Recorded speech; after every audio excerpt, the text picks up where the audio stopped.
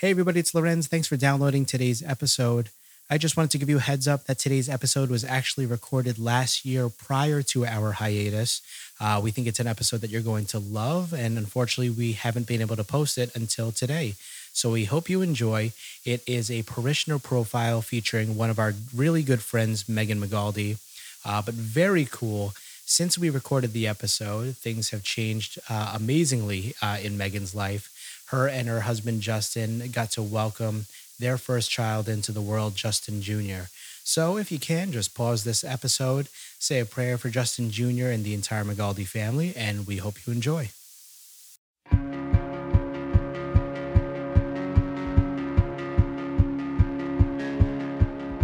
Welcome to Just a Parishioner. I'm Lorenz Zaragoza.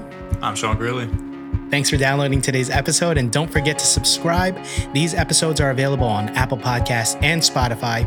We have a great show for you today. We have a parishioner profile, and we have another topic that we're touching on. That topic is the beginning of a Catholic marriage. And I think it's very appropriate with, number one, the guest that we're going to have on, and number two, for you, Mr. Greeley, because you are preparing for your marriage as well at the end of the year. I was going to say, we're going to have two experts in you and our guest, both of you in great Catholic marriages. And it'll be a great lesson for me as I'm preparing. And I'm sure my fiance will really appreciate that we're having this conversation so that I can have some good ideas as we go into it. Right. And the problem is, if you come up with a great idea, she listens to the podcast, so she will know that they are not your ideas. I was going to sorely disappoint her either way. and that is the episode. Prepare for your Catholic marriage. Prepare for disappointment. Yeah. No, far from it. Just kidding. Yeah. But again, there are going to be questions, and I think there are going to be genuine questions that you have for Megan, Megan McGaldy, who is our parishioner profile today. So before we jump into the parishioner profile, Sean, if you just want to break down really quickly what a parishioner profile is, one more time for listeners who may not know. Yeah. So parishioner profile, our guests come on, they just share a little bit about their faith life. They share with us their significant moments where God revealed himself to their lives. So we're privileged to be able to hear it in the interview. And then it's a great thing for everybody able to hear and reflect on those things in their own lives too. Absolutely. If you think somebody might be great for a parishioner profile, again, you could reach us on Instagram at Just a Parishioner or Facebook.com/Just a Parishioner. And you can reach us at weareparishioners@gmail.com. Once again, today is our first remote interview because she lives a little far away. She used to live here in New York. Today's parishioner profile is coming from Megan McGaldy out in Nashville, Tennessee. Megan, how are you? I'm good. I'm really excited to be here. How long have you lived down in Nashville now? Oh man, I think this September it'll be 3 years, which is crazy. I don't know why I felt like it was longer. I felt like it was longer Really? Since you moved from New York. I guess I miss you that much. I miss you guys. Yeah, Megan is a good friend, but was a good friend who lived here in New York with us. So we don't get to see her often, but times like this, it's where technology is blessed because we get to have conversations with you like you're in the room with us, which is phenomenal. So thanks again for joining us, Meg. Absolutely. When we spoke a few weeks back, I asked you, Megan, I want you to think about it. I want you to pray on it, on a topic that you feel passionate about. And you said, beginning of marriage, Catholic marriage. I'm like, okay, good. Locked and loaded. You knew that was, in your heart so early. So, that is something that we are going to talk about. But again, we want to talk about your parishioner profile first. So, I know that you were preparing for it tonight and you were praying on it. You were thinking about it. So what are some moments? So let's start from the beginning. How were you raised? Raised Catholic, right? Yeah. So I grew up Catholic. I was raised in the church, and I never really encountered Christ until I actually went on a youth conference. I went with a youth group, and I was about 15 years old. And during adoration, I would say I encountered Jesus for the first time in the Eucharist. And I remember just like absolutely like bawling my eyes out and being like, who is this? Like, this person is real. Like, I can't believe, I feel so young. Like, what am I even experiencing right now? And when I left, I thought to myself, man, so much of my life is going to have to change because of this, because I've like encountered this heart piercing moment of like who Jesus really is in the Eucharist. And it took me a while to make those changes because I'm only human, right? So to make those like serious changes, it took a lot, but I'm really grateful for youth group. Obviously, when I was younger, when I really encountered Jesus for that first time. Let me ask you a question. You could go into as much detail as you want, right? But you say you needed to make some changes in your life after this encounter. The first question I have, and this is more of a just an curiosity thing, were you going to church pretty often on a regular basis prior to that encounter? So I was. My mom would bring us to church every Sunday, and I kind of would reluctantly go. It was just something that, in my experience, was you go to church on Sunday with your family. That's just what you have to do. Right. Where when I came home, actually from that retreat, I like my heart was on fire to want to go to Mass to receive Jesus in the Eucharist because of what I had just experienced. So that's kind of when it changed, when you encounter Jesus for the first time and your faith kind of becomes your own. It's just like the very beginning steps. So the second question I had is, you said you need to make some changes. If you could give us an example of a drastic change or a pretty major change you needed to make in your life after this encounter? Yeah, it's a good question.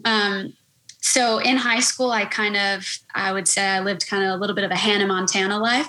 I was someone who was on the dance team. I was involved with faith stuff at school, but I also, would be going to parties and, being young and dumb. And those were things that really needed to change. And it took years for me to change that because I loved my friends and I loved the people that I was around. They were incredible people.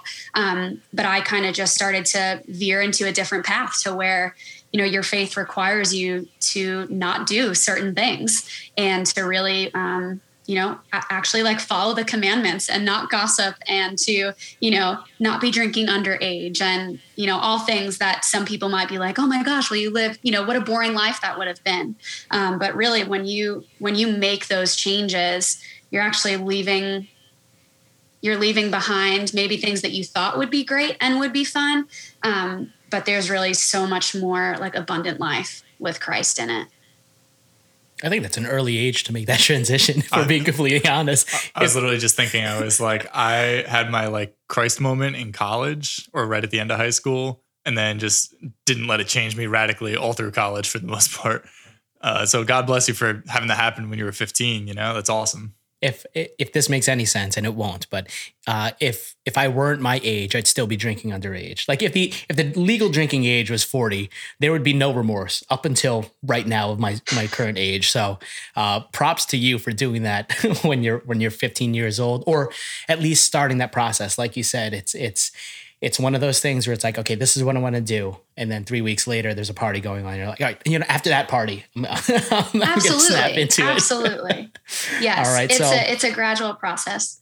Sure. So again, good on you to again, it's you, but it's not you, because it's the grace of God, speaking to you, saying, I need to make that change. And just from the people that we've had conversations with already, sometimes that God talking to us is much later in age. Sometimes it's as early as 15. So really, really good stuff. But we'll stop waxing philosophical over here and we'll let you continue, Megan. Yeah. So again, you're making this conversion of heart, if you will, and your actions. Let's hear more about, some of the staples in your faith life. Yeah, so I went to Adelphi University for 1 year when I was just starting college. So my freshman year, I went to Adelphi University, and my youth ministers actually had graduated from Franciscan University, which is a Catholic college in Steubenville, Ohio. And I actually had some friends that went there for school as well. And I went to go visit. And I remember my freshman year of college, I kind of felt this tugging in my heart to think about going away to school. And now, mind you, I was very much a homebody. No one ever thought I would leave home. Everyone thought that I would stay. I loved my family. I thought, gosh, I can't live life without them.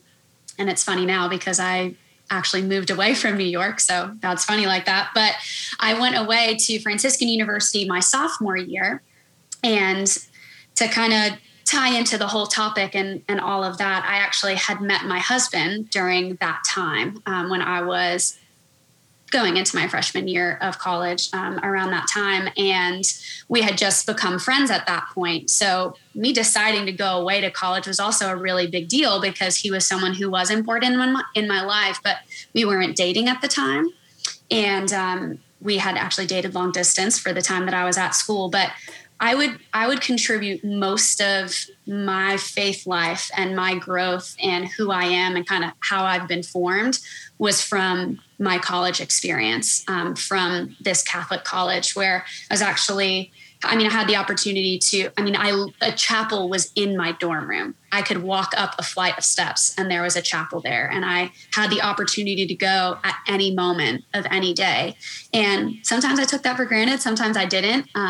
But it always felt actually like home and like really safe. And I think it's actually because Jesus was like living with me, which sounds crazy. But when you believe that Jesus is in the Eucharist, that's the truth, right? Like he's in a chapel and I'm living a floor below him, which is really wild. But so I had the opportunity to go to the chapel every day. There was daily mass that was offered. And I also was in a household, which basically, a household was kind of like a sorority for the college that I was at. And I had the awesome opportunity to be in this amazing household called Theotokos, which means God bearer. So we really looked to Mary a lot. And I got to learn a lot about who Mary is and why she's so important. And the other women that were in the household, we were all so different, which made it so incredible because we all learned from each other.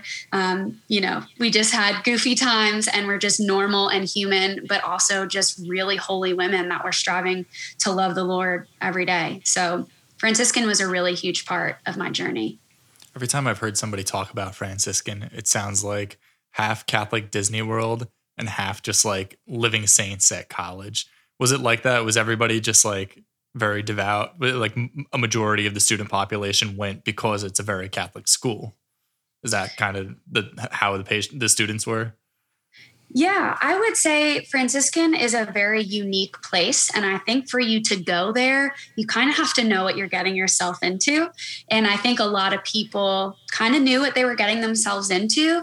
And there were, no matter where you are, whether it's in life or in college, your relationship with Christ is your own individual relationship with Christ, right? Like you can just go with the flow. And because you were in an amazing Catholic college, you could do all the things on the checklist, right? Like if you're a part of a household, you go to all these different commitments and you go to mass and you pray the rosary and, you can, air quotes, look really holy.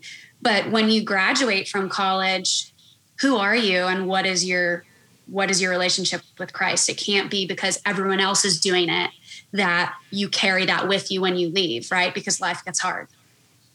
It's so tough because we always talk about the toxic culture on college campuses and it's like, well, you got to send your kids there so they can find out who they are. It's like, they're not finding out who they are. And on most college campuses, they're finding out who they are based on what the secular culture is telling them to be. They're learning who to be from a bunch of other 19-year-olds who don't know who they are. Exactly. Now here, in this instance, how many undergrads go there usually on an annual basis? Oh gosh, I would say like the whole campus was like maybe 2,000 people. I'm so sorry if that's wrong. I don't know.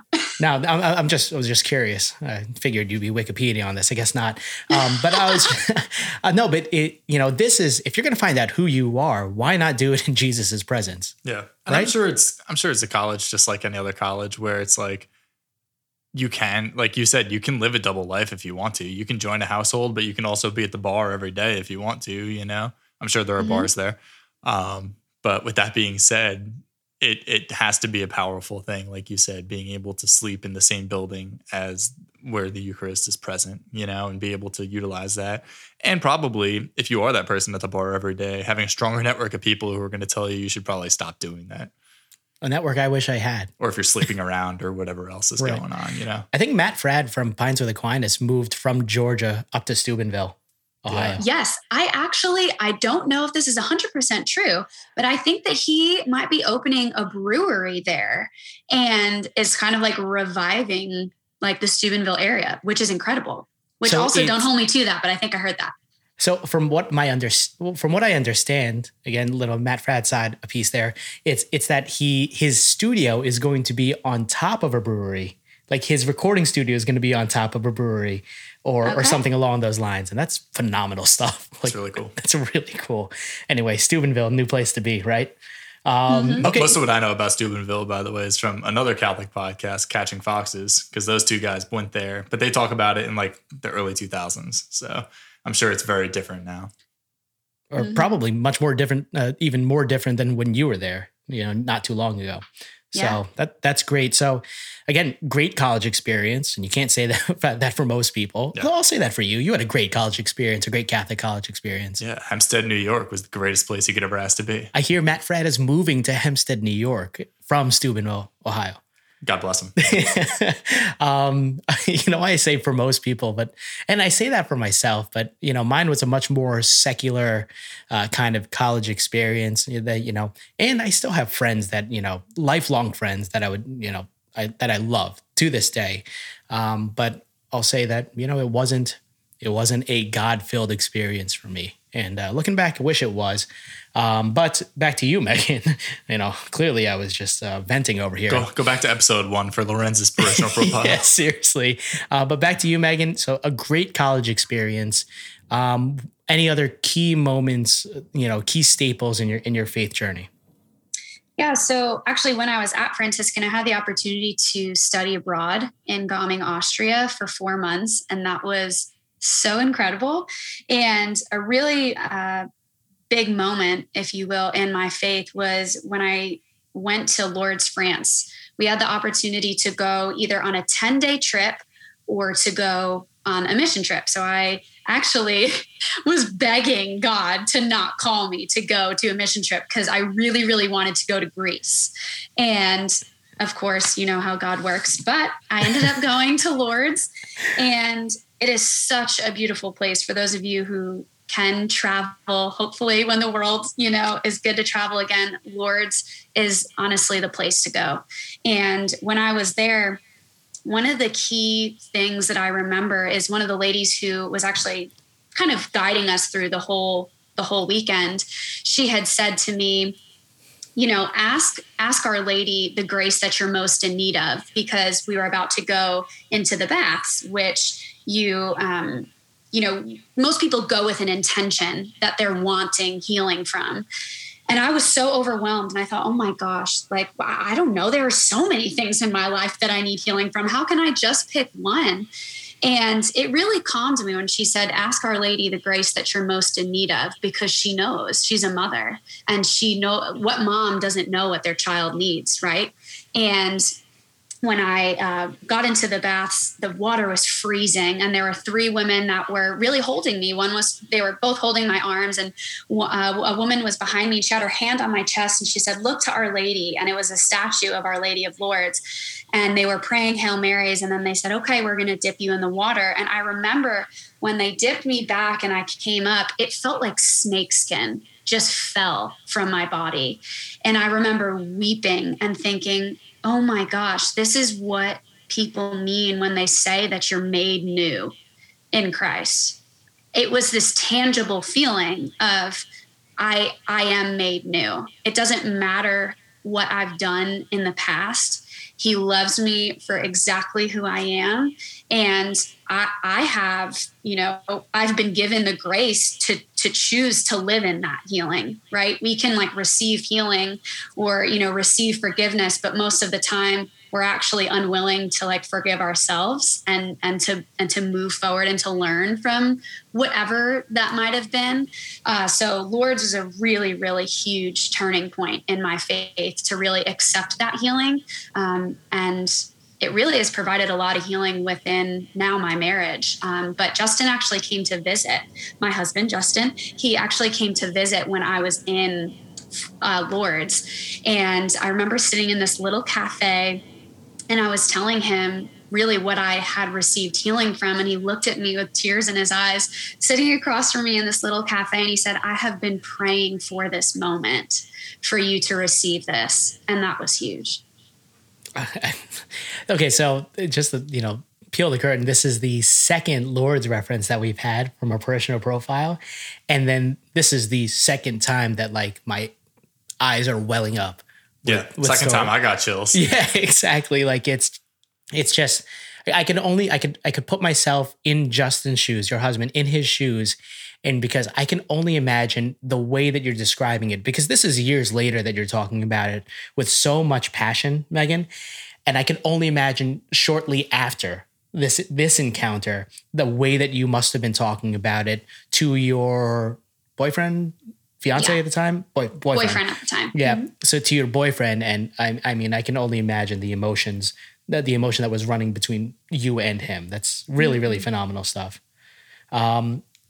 I mean, did you have any follow-up questions with that before we moved on? No, I don't think so. I just really want to go to Lourdes now. Seriously.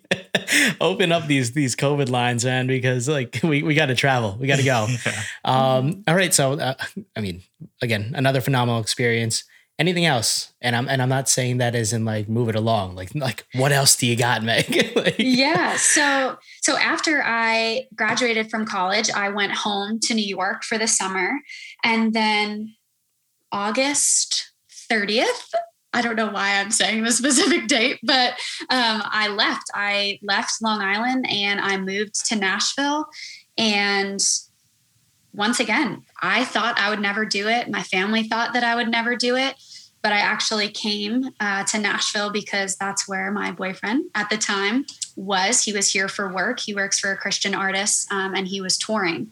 And, you know, they're kind of in and out on the road. And we both knew this isn't going to work if we're both not in Nashville. And that's, if that's where God called him, then, also that's why God called me here, right? Like he aligned his wills for our life to be in the same place. Now, it wasn't the easiest, decision. It was obviously difficult because I didn't want to leave, my friends and family at home, but I knew that God was calling me to Justin, and ultimately I needed to make that move to come here. So you graduated in May and then you moved in August. So you were home for a total of 3 months. Yeah. June, July, August. Good math, Lorenz. Thank you. Yeah. So let's backtrack a second because I'm curious how long, I forget the timeline. How long were you dating Justin at this point? So we started dating in January of my sophomore year of college. And so we did long distance for like, I guess about two years, I guess. Yeah. So you did long distance for 2 years. You graduated college and you said, I'm not doing long distance again. And not an easy decision to make, but you said, okay, I'm packing up and I'm moving down to Nashville. Yeah.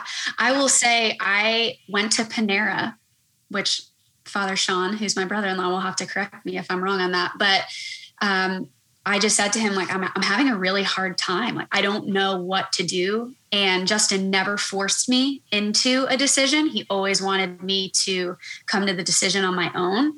And Sean basically said, and now I don't know if I'm making this up in my head, but he basically was just like, if you're not in Nashville, you have to kind of be aware of the reality that this might not work then. Because if this is where God's calling Justin, then how much longer could you do long distance for? If you're in this for the long haul and you're in this basically, for marriage, what would be the reason that would be keeping you at home? And it would have been fear. And God doesn't work in fear. I was just thinking that what a crazy mature decision for a 22-year-old to have to make, like especially today when most people aren't considering something like marriage by the time they're graduating college. And obviously you guys were taking it much more seriously than I think most people do. So it's a matter of you're home for 3 months after you were away for 3+ years, part of that being in Europe. And you're like, am I ready to permanently leave my family?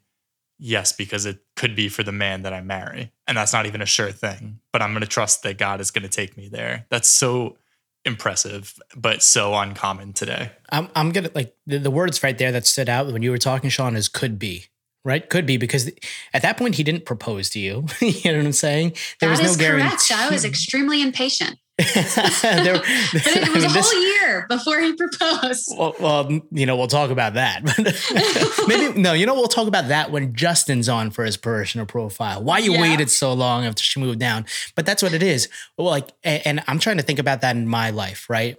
In my life, with God in my life, how many decisions do you need to make, or how many leaps of faith do you need to make in your own life for what could be? That's the biggest thing, right? It's you took the leap of faith, and it's, obviously Justin had a lot to do with it, but go back to episode 2 where Sean talks about discernment and the big things in your life. This is one of the big things in your life that you needed to discern.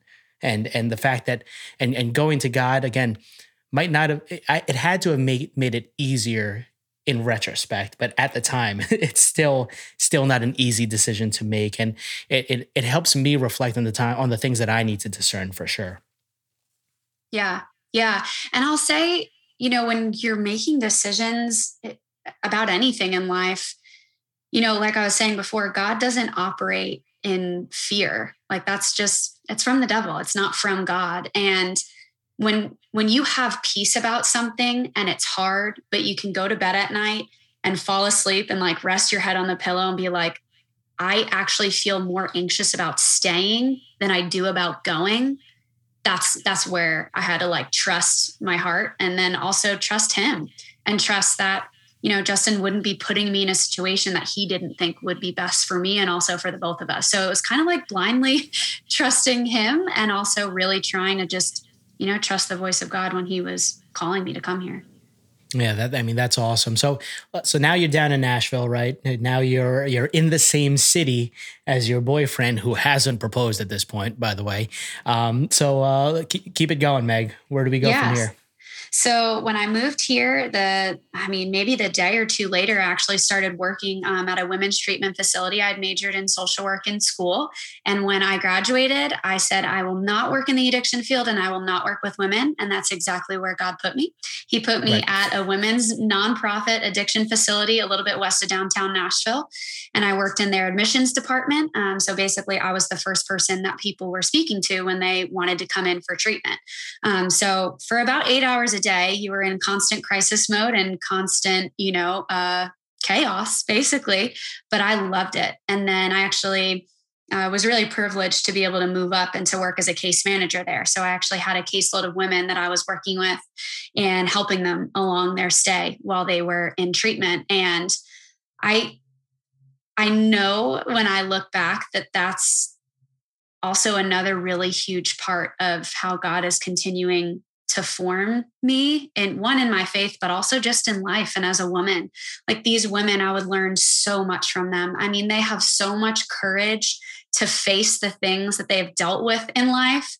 And I would have to sit in front of them every day and say, okay, let's work through this. But then when I would come home, was I willing to do that? Was I willing to look at the mess and the crap in my life and trust the words that I was speaking to them and over them, that, Christ believes that you're worth this. Like, do you believe that you're worth this? And I had to ask myself the same questions, right? Like I wasn't, and I don't struggle with addiction, but I struggle with many other things. Like there's no one, I was never above them. We were peers, and that it took a toll on me though, right? Because like I was saying, there was a lot of chaos and a lot of crisis mode at all times. And it really started to take a toll on me. And when I was living, obviously here in Nashville, Justin was coming kind of in and out, which also I'm sure I can talk about this at some point, but him coming in and out really brought up one of my deepest wounds from childhood. And I always say now that God was using what if you want to say small t trauma or, big T trauma from my childhood of really that abandonment, like God was using Justin's job to really heal that wound. Like the Lord has used my spouse to heal what my deepest wound has been in my experience in life. And that's just how God works. Just like how I said, I would never work, here and here. And that's exactly where God calls you. And it was just a really huge turning point in my life, learning about myself and learning who I am. And And then I was projecting a lot of my emotions onto him because I didn't know what to do. I was like, I just moved here and I don't even have community and I'm working as a social worker. And who am I? Like, how do I do all of this? So it was a lot to juggle. My first 6 months here were really hard. I definitely would not breeze over that. It was difficult. So I got a couple of questions. I have like 50 questions, but a couple of them that come to mind was this a Catholic or Christian organization that you were working for? Yes, it wasn't Catholic, but it was Christian. Okay. Yes. And so that really, you were I was open to able talking to about your freely faith. Yeah. speak about faith. Okay. I mean, that's the freedom to be able to do that, especially with that. Like if it wasn't, and they say, oh, well, don't talk about your faith. It's like, you have all this stuff pent up. I don't think any of us would last for 2 weeks in that kind of setting without needing to talk about your faith. But sorry. I think something that came to mind for me was kind of what you referenced just before was, you moved down to a new state halfway across the country. You know nobody besides your boyfriend who's in and out of the city because he's touring the country. And you're working with all these women and taking all of their emotional trauma on yourself, even in the admissions role, but especially in the case manager role. How did you cope? I guess, how did you cope with all of that? But I think, the community part of it is my bigger question. Like, you moved down there, you didn't know anybody. Like, how long did it take you to find some people that you trusted, that you started to form a real community with? Yeah, it's a really good question. Someone asked me this the other day and I thought, oh gosh, I don't even want to think back to that time. But I kind of walked into a community that Justin had created already with his friends. But for me, it took a really long time because I came from the perspective of, oh, well, these people are just going to want to be around me just because they pity me and they feel bad for me because I've just moved here. And they probably think, oh, this little girlfriend who moved here all from New York, let's just be nice to her.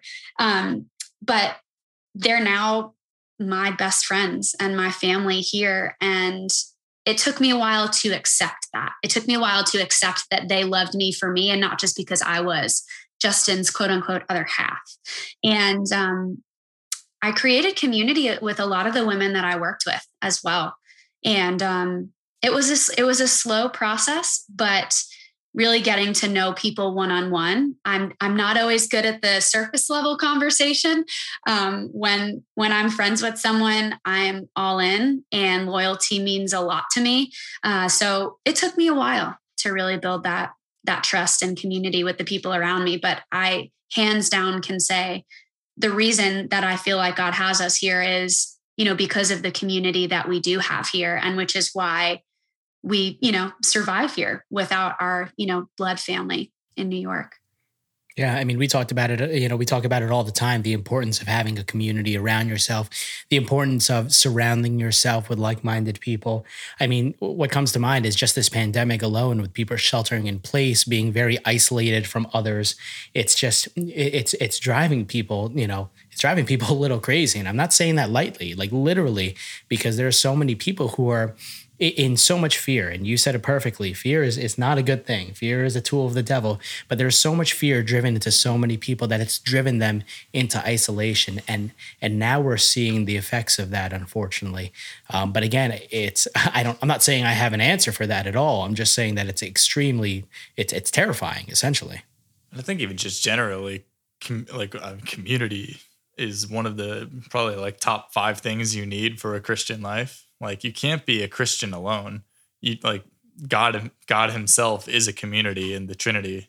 You need to be participating in the faith with other people, and not even just in the Catholic faith, but like just being able to share love and share love of Christ with other people. And it's awesome that you're able to find that eventually. And it's a sad thing. I think a lot of even established Catholic parishes and people that are going to mass every Sunday don't have that. So it's something that everybody should be seeking out. And it's really awesome that you were able to find that. It's awesome that Justin was able to help you form that when you got to Nashville. And I wish more people would go out of their way to be able to do that. Yeah. And so so now we're down in Nashville. I don't know if he's proposed at this point in the timeline or not. But let's again, I'll ask again, what else you got? Some key moments in your life in regards to your faith journey, Meg? Honestly, I don't think I have any more up until kind of going into what marriage has looked like and preparing for marriage. So I can talk about that. See, then that's the biggest thing, right? The biggest thing, we're talking about marriage. The topic is marriage, but we all have a foundation. Everybody's foundation is a little different, aka the parishioner profile, essentially. But it's great to have an insight of who you are and how your faith has been built up while we lead into the topic of marriage, and especially the first couple of years of marriage, because again, he eventually proposed. Obviously, you said yes, and y'all got married. So we do want to talk about the first couple of years of your marriage, the difficulties, the blessings of it. But we're going to go into that into the next episode. So it's a good transition there. Right. And a cliffhanger, right? Right. Okay. So once again, Megan, thank you for sharing your parishioner profile with us today. For the listeners, I definitely highly encourage for you to look out for Megan's next episode, where we do jump into the topic of your first couple of years of your Catholic marriage. So thank you again for joining us today. Don't forget to connect with us on Instagram at Just a Parishioner and Facebook.com/Just a Parishioner. Every week we'll be posting questions for you guys, and we'd love to hear your feedback, so look out for those. Don't forget to subscribe to the podcast on Apple Podcasts and Spotify. Do us a favor and give us a 5-star rating so more people can check out the podcast as well. Thank you guys for listening. Tune in next week for the rest of Megan's story. Please pray for us. We'll be praying for you.